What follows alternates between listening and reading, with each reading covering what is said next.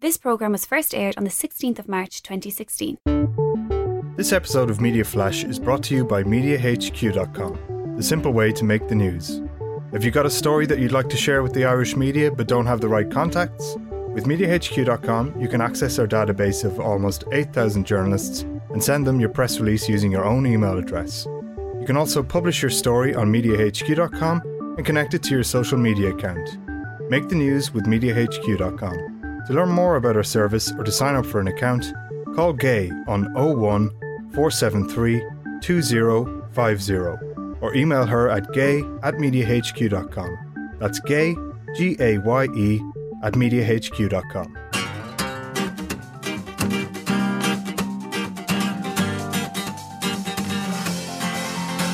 Welcome to programme number 26. In today's show, we look at the rise of female-focused media.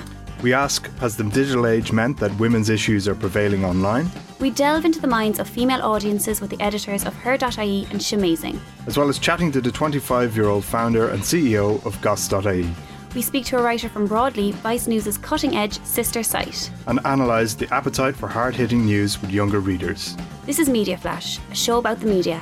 I'm Alex Sheehan. And I'm Conor McMahon. I'm now joined in studio with Grace O'Reilly, Associate Editor of Her.ie, Gillian Fitzpatrick, Editor of Shamazing, and Roisin Cabird, contributor to Vice News' Broadly, among other websites and publications, as well as Alexandra Ryan, CEO and founder of Goss.ie. So thanks a million, everyone, for joining me. And I can't wait to see what kind of discussions we have.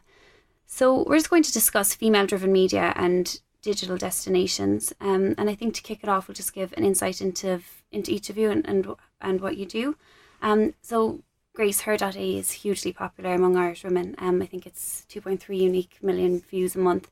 And has it always had such a high following, or has there been ups and downs with it? Well, actually, I joined the company 11 months after its inception, when it was very much in the startup phase. And since then, it's grown from strength to strength. I think probably the marker for me when it catapulted into success was, in terms of numbers, was in November of 2013, and it was all down to one viral story, and after that the numbers never really fell. Yeah, it was. And I suppose with we've been in the shadow since the beginning of our brother site Joe.ie, and it is very difficult sometimes to be under the same roof of a brand that is so recognised. But I think that we've particularly the team that's there now, we fought tirelessly in order to establish ourselves to stand alone from Joe.ie, because it was very easy initially to coast on a bit of their success. Yeah, of course.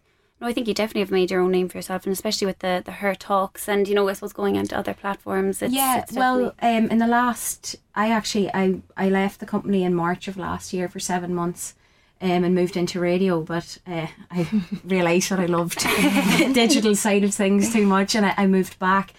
And from the end of October, start of November, really, we've worked to change the editorial direction. So it's quite I call it the new Her.ie. I think it's how I pitched it to the girls initially. It was like that we were growing up, and it was becoming a much more well-rounded site with topics of interest for everyone. And that was very important for me. So in like the Her.ie that you're reading now is very different to the Her.ie that was I suppose consumed a year ago. Yeah, I suppose they all transform with time. Ali, of course, Goss.ie is targeted for men as well, so we're not saying anything here now, just that women are interested. But you set it up yourself. So did you see that there was like a gap in the market for kind of like an Irish celebrity focused site, or how did you come up with the idea? Yeah, so I suppose it's all about celebrity. It is for men and women, but like honestly, it's 71% female readers, and that's just, I think that's naturally who are interested in celebrity and showbiz news. I would have worked in newspapers before, so I worked for the Herald, and then I worked for the Mail on Sunday for 2 years. And I suppose while I was there, the Mail Online was getting huge, and I'd visited the LA office, and I'd worked in the London office as well. And I just felt there was a niche here, that there was nothing that was only for Irish, and that's what we specifically do. Is we don't have Kim Kardashian or anything like that on the site. It's only Irish celebrities, and I kind of wanted to create that celebrity bubble again, because anyone who's been in the business a long time, photographers or editors or journalists, they'll all say there was this bubble before, you know, when Bono was around and Colin Farrell and everyone was out.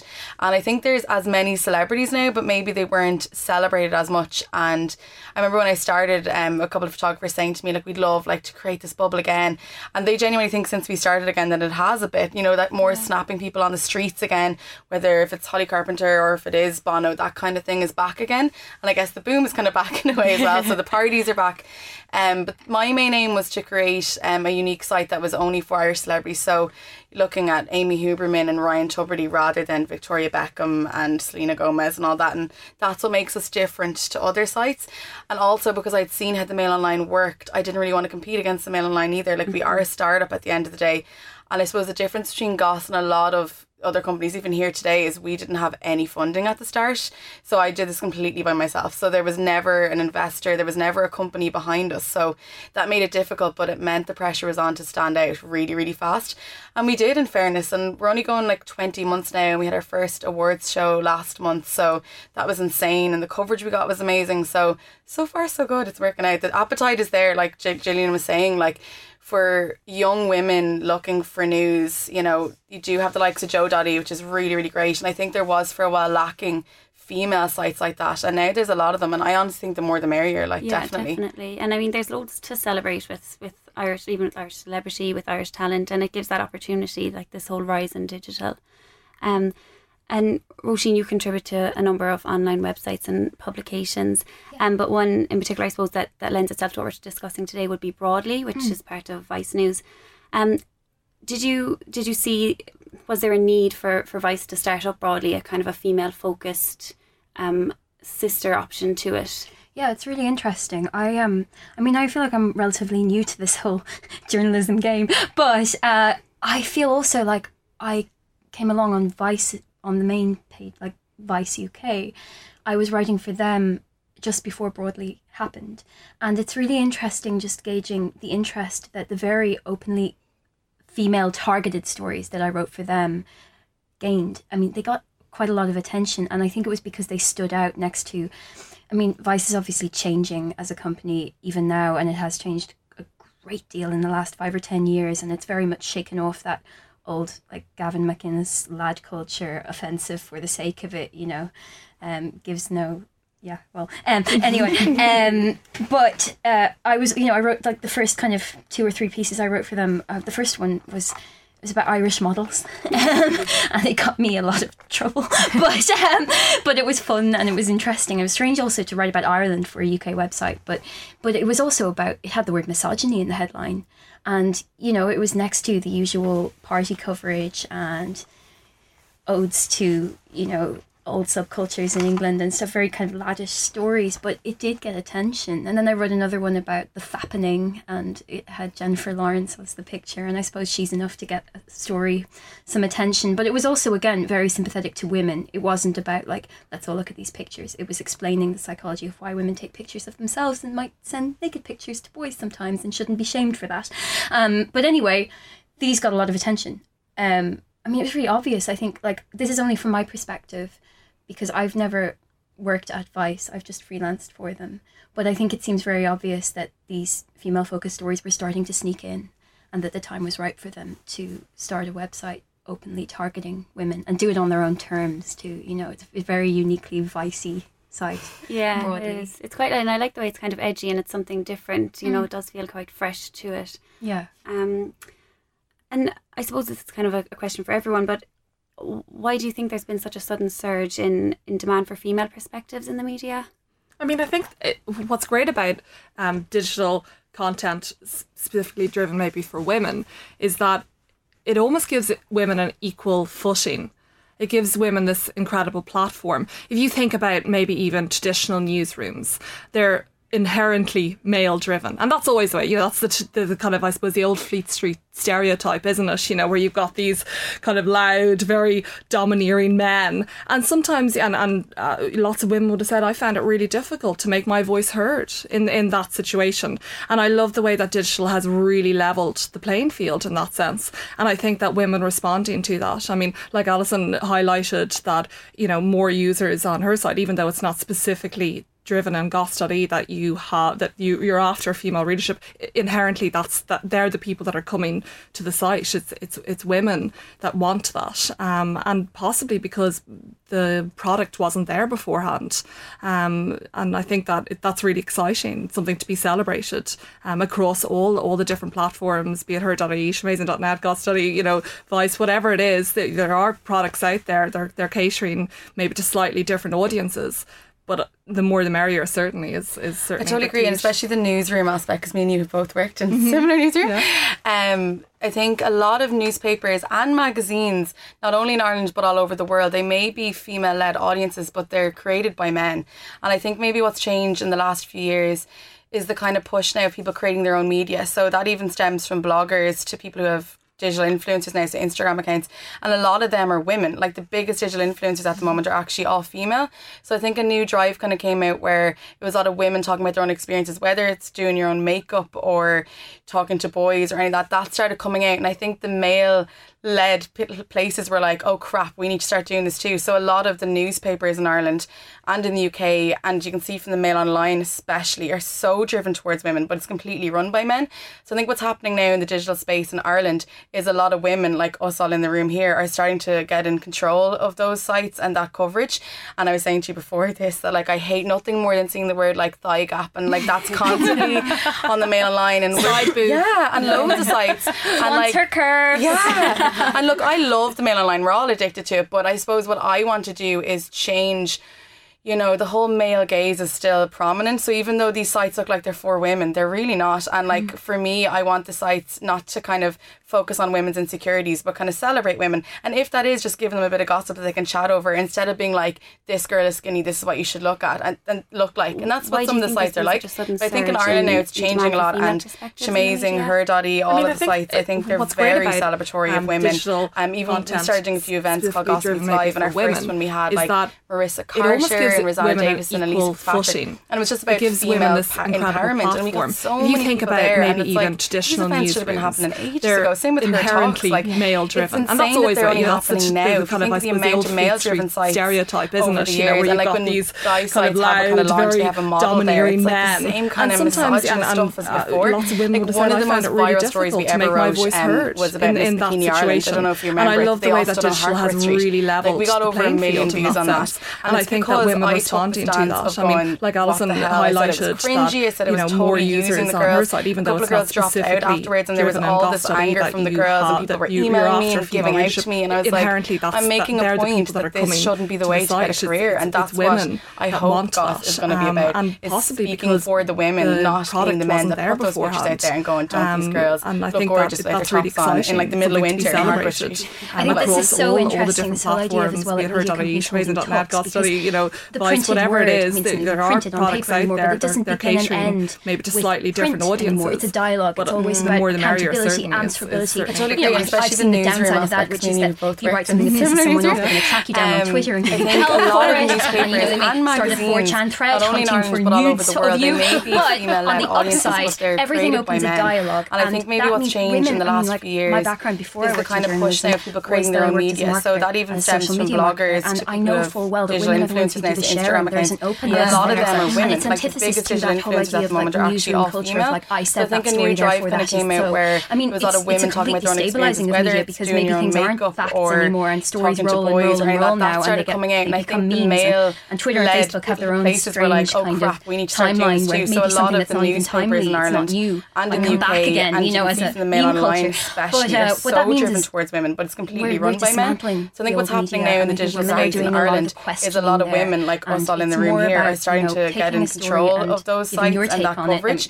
And I was saying to you before, again, another downside I hate nothing more than seeing the word thigh gap, and that's constantly on the Mail Online and side boobs, and loads of sites, and her curves. And look, I love the Mail Online. We're all addicted to it, but I suppose what I want to do is change. But the whole the Facebook comments can be annoying, so even though these sites look like they're for women, people are talking, and for me, I want the sites not to kind of focus on women's insecurities, celebrities, do but kind of what we know celebrate is gonna women. be popular And if at the that end is of just the day. giving a little bit of gossip, Let's yeah, not chat try over and it, like instead of being pretend like, that this girl is we're skinny, solely this is what on you some should look great at, mission. and look At the like. end And of the that's what some day, of if the I sites are did like. a really I think in negative Ireland now piece it's changing a lot, and criticising a woman's Shemazing, body, Her.ie, all of the sites, I come think they're back very at celebratory Shemazing, of and that women. would reflect badly on the website. That's not what women want, as Yeah. Alison highlighted. Being females able to drive content, we're best placed to know what our users want, and we want to give our users what I want, because they want to, we want them coming back, consuming more, sharing the article, sending it to their friends, commenting on it, talking about it. That's what we're trying to do every single day with every piece that goes up online. And it is interesting, and digital gives you the platform, I suppose, like the Facebook comments. People will go on Twitter and hunt you down and tell you what they think, and that's great. It's it takes a bit of getting used to if you have, like, I've come from a traditional print background, but it's fantastic. It's addictive. It should be celebrated. And really, it's something that's constantly evolving. The funniest part is that the the funniest part is that, like, even the person in the picture, say if you were, if you wrote someone wrote some body shaming post or talks excessively about thigh gaps or whatever, but the person in that picture may well then take it to task on Twitter. Like, I was just thinking the other day about how, like, I was kind of raised on, not that like my parents gave it to me, but I read a lot of Perez Hilton growing up, and that whole age of, do you remember like the concern trolling, like size 0, puts on a leggy display, is she too skinny, and her handbag is like bigger than her, and she's carrying a little dog.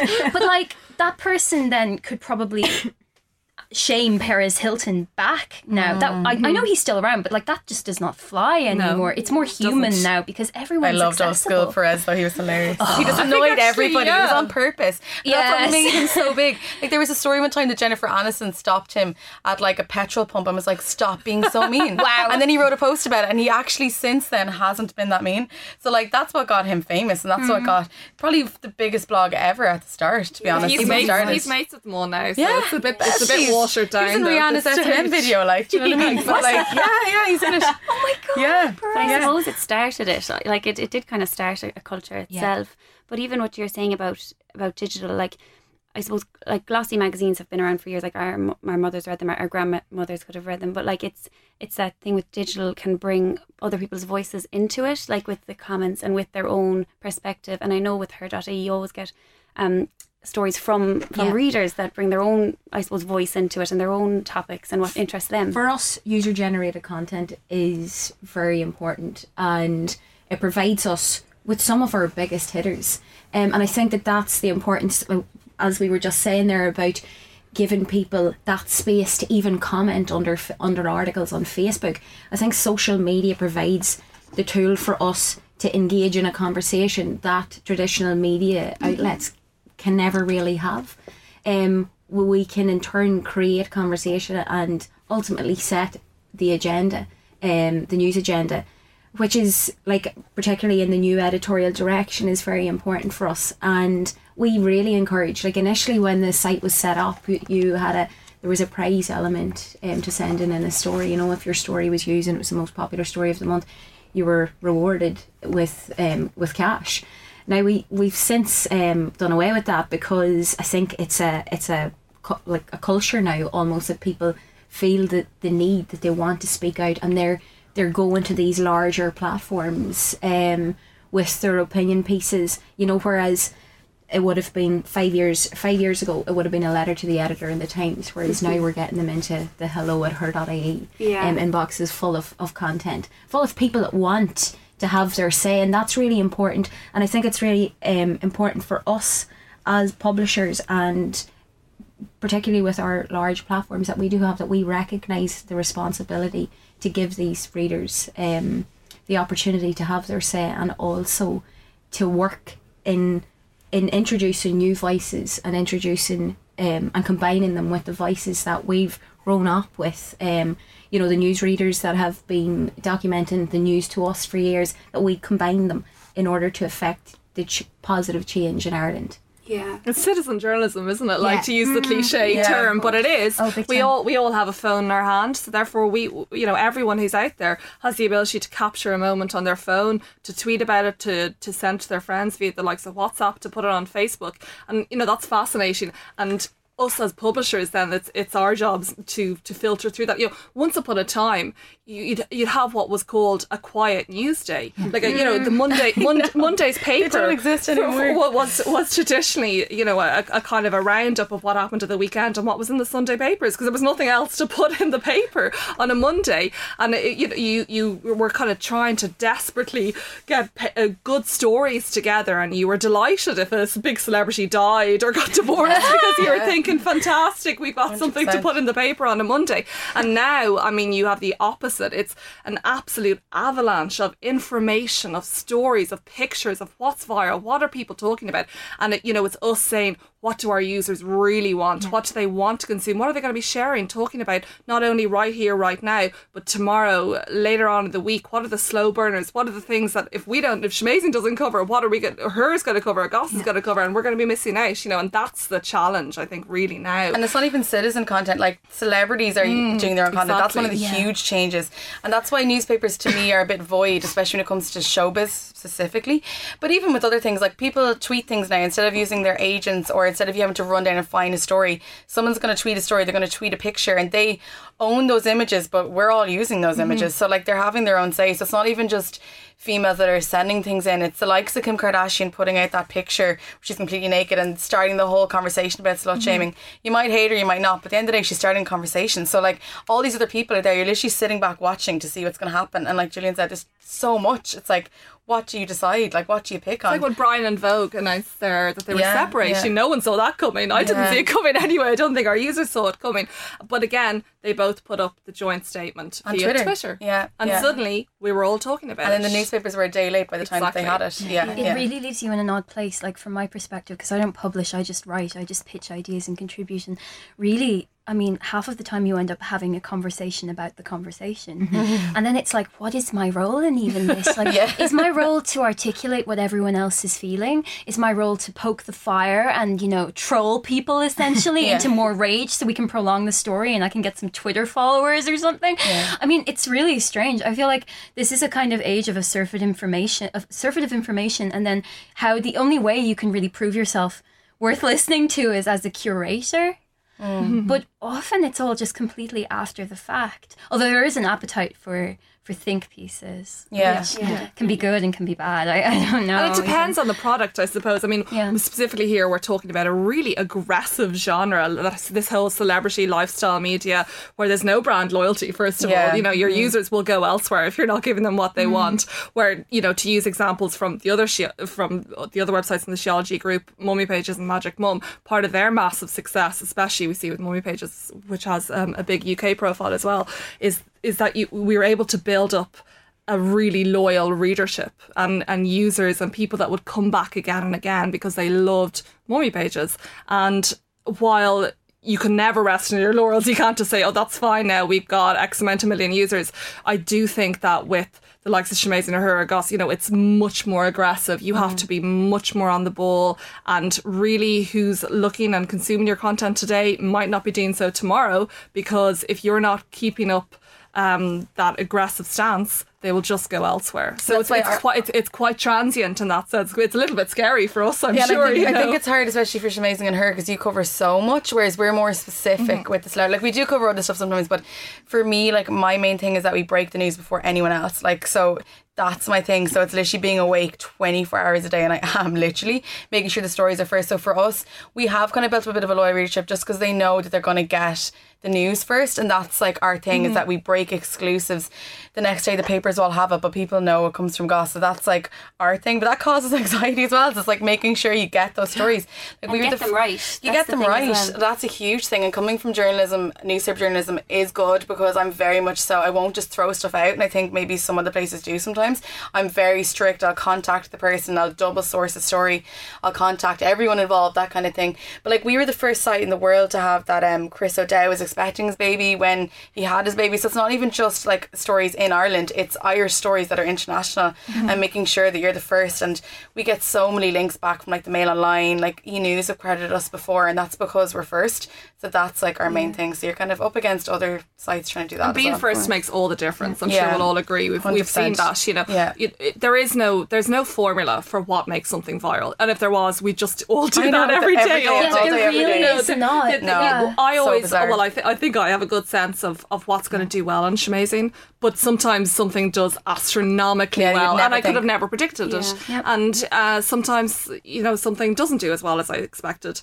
But I think that really so much, I suppose, is about the time and the place and all the rest. But as Alison highlights, first and foremost, if you can get out of the traps before anyone else, that's going to ensure that people are liking and sharing and commenting.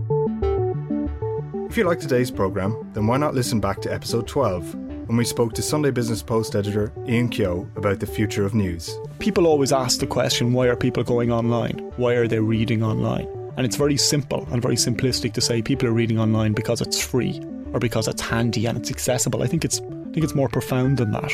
I think an awful lot of the reasons people are getting their news online or in a digital format is it's better.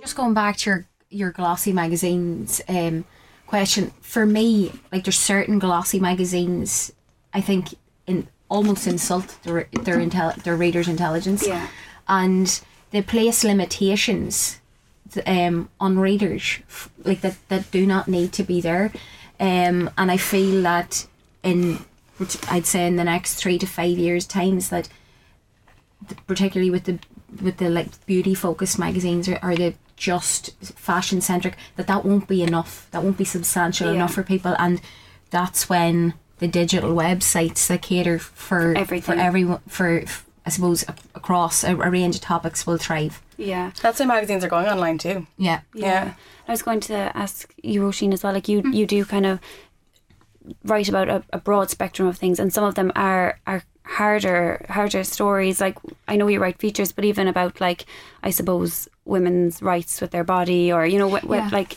and how do you find, is there a different appreciation of different stories? Do you find that, or would you always kind of get a similar reception? No, it's really diverse and strange. My kind of pet topic would be women and the internet and women and technology. But what I'm noticing is I still don't think there is a formula to what maybe gets a lot of hits and what doesn't. And a lot of the time I put a lot of love and time and effort into something. I get completely in love with the thing I'm writing about. I did that like a week ago or two. I interviewed this woman, Charlotte Shane, and she has a book coming out, but she used to write her memoirs. She worked as a sex worker, and she was writing her memoirs for about a year in emails, and you would sign up to these emails and you get one every month, and it would be essentially her memoirs, and she's brought them out as a book. I got completely obsessed with this. She's such a good writer as well. She's such an interesting kind of embodiment of like the middle ground between really high quality, beautiful writing, but also catering to the internet and an online audience. But I mean, it didn't get as much attention as the thing I wrote a week before. It's not from my perspective. Maybe she got attention, but where I just wrote a guy took a picture of me while I was having sex with him, and like, I don't know if it's on the internet, and that's scary. Because then everyone's just like, oh, it's a sob story. And of course it wasn't. I wasn't writing it like a sob story. I was writing it like I wanted to just do my usual analysis of why, you know, ideas on sex are so bound up in the internet now and in mediation and pictures and stuff, but really everyone just takes the story from it. It's like, you're a victim of revenge porn. Probably did well though, because people can relate to that one more. Maybe so. they can, yeah. More than the other one. I think that's where it's really interesting, where this whole kind of think piece culture thing can be useful and good, because we get to lure the reader in with a flashy story or a headline and then completely subvert their expectations. I think especially with women's writing, especially about lurid topics like sex and nudes and selfies and all that stuff and Kim Kardashian, people expect the knee-jerk response. I'm so sick of people thinking that like internet feminism is this brutal mob of angry harridans, you know, that we're all just trying to burn our bras and kill all the guys. Burn our bras and kill Milo Yiannopoulos. Like, we're not, you know, I mean, it's actually more about just giving people voices, and also it's about, it does allow for a more nuanced take sometimes. The problem is, yeah, there are Twitter mobs on both sides, but And Twitter is a mob. I mean, it is, but it's not the be all and end all. I mean, I'd rather be remembered for the things I've written, like the articles, than for my tweets, you know? But they might have got your articles through Twitter. I know, but then I can charm them, I can keep them, I can retain my readers and hopefully introduce a bit more into the discussion. Do you find, I suppose, we hear a lot about people's attention spans shrinking and things like this, and there has been a lot of the rise of listicles and quizzes and with digital, and sometimes it can get a bad rep. Do you think that like your audiences are still want more, like they do still want the opinion and they do still want the kind of the substance type pieces? Like, I think if you look at BuzzFeed, like that, I suppose they're the masters of the listicles. Definitely. And like I remember Mark Little had a great quote, founder of Storyful, about the fluffy cat videos. Now, I'm not a fluffy cat video sharer myself, but probably if there was a really cute puppy I might sit and watch and give it a like. But that type of content affords editors and reporters the time to go and research and to document the stories that maybe not everyone wants to read, and that may not necessarily be the big traffic drivers or the big social hitters, but that need to be covered. So for me, I don't like, okay, there's certain sites may do it quite a bit, and I know Word LA, you have to hold our hands up. Like, that was one of the things that I changed when I came back. It was to lessen them. But you can't get rid of something that works so well, because it does, like, they're serious traffic drivers, and if as long as people are still reading them, we'll continue to read them. And that's indicative of the demand, isn't it? Yeah. You know, I mean, people don't run pieces that aren't popular, or you certainly don't run them twice or three times. You can test the waters with something that works. So it doesn't work, you know, you don't do it again, or you do it again. But absolutely, the demand is there for light and fluffy, and the demand is there for the bigger piece, you know. And it's not just about doing a constant stream of Kardashian content. I mean, you know, it's about trying to create a more well-rounded, balanced product, and that includes ticking hopefully more than one or two boxes, ticking lots of different boxes, and really giving the user a nice experience of lifestyle media, of and lists are good because they are content. lifestyle. Like, a lot of lists have a bad name because some lists are actually quite informative. It could be like their top favourite spots to have dinner or something like that. And then not only are you promoting like Irish places to eat and stuff like that, which I've had loads of feedback on stuff like that, or it could be like, you know, the best things to get under 20 euro in a certain shop or something, and then you've students who are actually looking for that. So sometimes the list actually is what people are demanding at the time. I don't overdo it, and some lists I read sometimes I'm like, how do they even get to like 21 of these? Like, do 21 of these even exist? But I find one of the ones that do really well are kind of the ones that are kind of, you know, like the top 5 hits that were on in the 90s, or the top 10 reasons we love to be witch. Like, some of them are just like nice and they're fun, and your family wants to read them, and people in work wants to read them, and then in between them you can have the really serious, like, shocking stories too. So it's like exactly what you said, Gillian, like, it's about having a rounded experience. And what I always tell my reporters, it's like, if we're talking about it here, if you're talking about it with your friends, then we need to be writing about it. Like, if you're going to talk about it, like, I remember at the start, whenever I get new people in, if they're like, oh, chatting about this, and I'm like, why isn't that on the site? And they're like, should that be on the site? And I'm like, are you interested in it? Yes. Well then, if you're talking about it, we should be talking about it. It's literally a constant conversation. Absolutely. That's what that's why, you know, it's still important for us to, certainly on Shemazing, to cover bigger news stories like Paris Siege. I mean, it would have been impossible for us not to cover that, because that's what everyone's talking about. So while you might say something as, I suppose, traumatic and as huge as that mightn't be our stereotypical content, I mean, you know, it is what everyone is talking about, you know, and it's therefore it's got to be up there. We need to make sure that we have our finger on the pulse for that kind of story also. That's really funny. That brings to mind something. So for the last 3 years, I mean, I sound so puritanical, and every so often I do go back to it, but I basically banned myself from going on Mail Online because of the juxtaposition of the stories. Because the day that I quit the Daily Mail, it's like I'm at some addiction meeting now or something. The sidebar of shame, the day I left the sidebar of shame, I logged onto like the homepage, and there was on the right hand side in the sidebar, there was, you know, one of the Kardashians, I think it was Khloe, had poured her curves into a bikini. And then to the left of that, there was a story about a woman in somewhere in Eastern Europe, and she had been gang raped and then lit on fire, and then she'd had 4 limbs amputated. And then I clicked onto that picture because I have this awful, I don't believe in trigger warnings, but some things really do mess me up. And that story, I knew it was going to, but I just had to see what on earth had happened to this poor woman. And they had this, I scrolled down and there was a picture that said like, in happier times. And there was something really lecherous about it. It was like this blonde, pretty girl, and it was just sadness porn.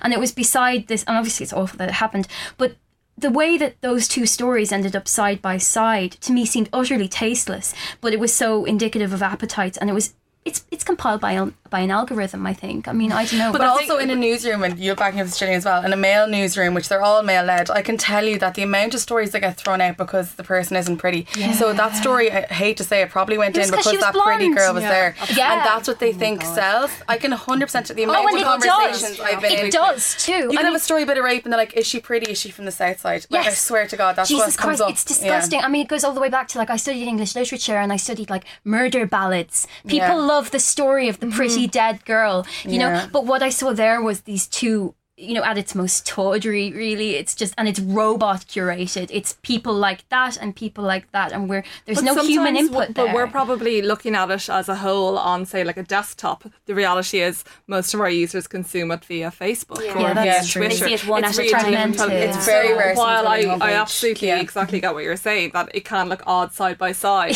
In reality, what you're doing is you're providing a shamazing take on the story, on the story that everyone's talking about, that everyone's sharing, that everybody's commenting on, and realistically, most of our traffic comes via Facebook, so people will not see a side-by-side story. Although I do agree with you that that has to be a consideration. In all likelihood, people are going to be accessing that information via Facebook or possibly via Twitter. And they think they're giving their readers the option. You see, it's either you want serious news or you want the Kardashian news, so someone's going to click one or the other. But that is, I suppose that's what like I hope we can all kind of change going forward, is the reasons behind stories. And it is old school journalism, like, is the person pretty, are they well to do? And I think in fairness, like even other websites are doing it quite well. There's a lot more human stories out there that have nothing to do with that, but it's more about the story. And sometimes they're actually the stories that go viral now that aren't the ones about the pretty Southsiders. And that's what's changing at the moment. It's really funny actually, because you see it then adopted in this really kind of mawkish, weird way. Like I actually screen grabbed a story that I saw in a sidebar yesterday. I think it was on another site that wasn't Daily Mail. I hope it wasn't the Daily Mail. But I do go back on it. You need to go back to your Daily Mail. No, man, no, I can't bring myself to actually spend time on the Daily Mail. But anyway, this story goes, I sound like a snob here, but I genuinely don't know the name of a lot of those celebrities who come from like Towie and stuff. It was Jess something, but Jess looks completely different as she bravely hits back at trolls on her plastic surgery.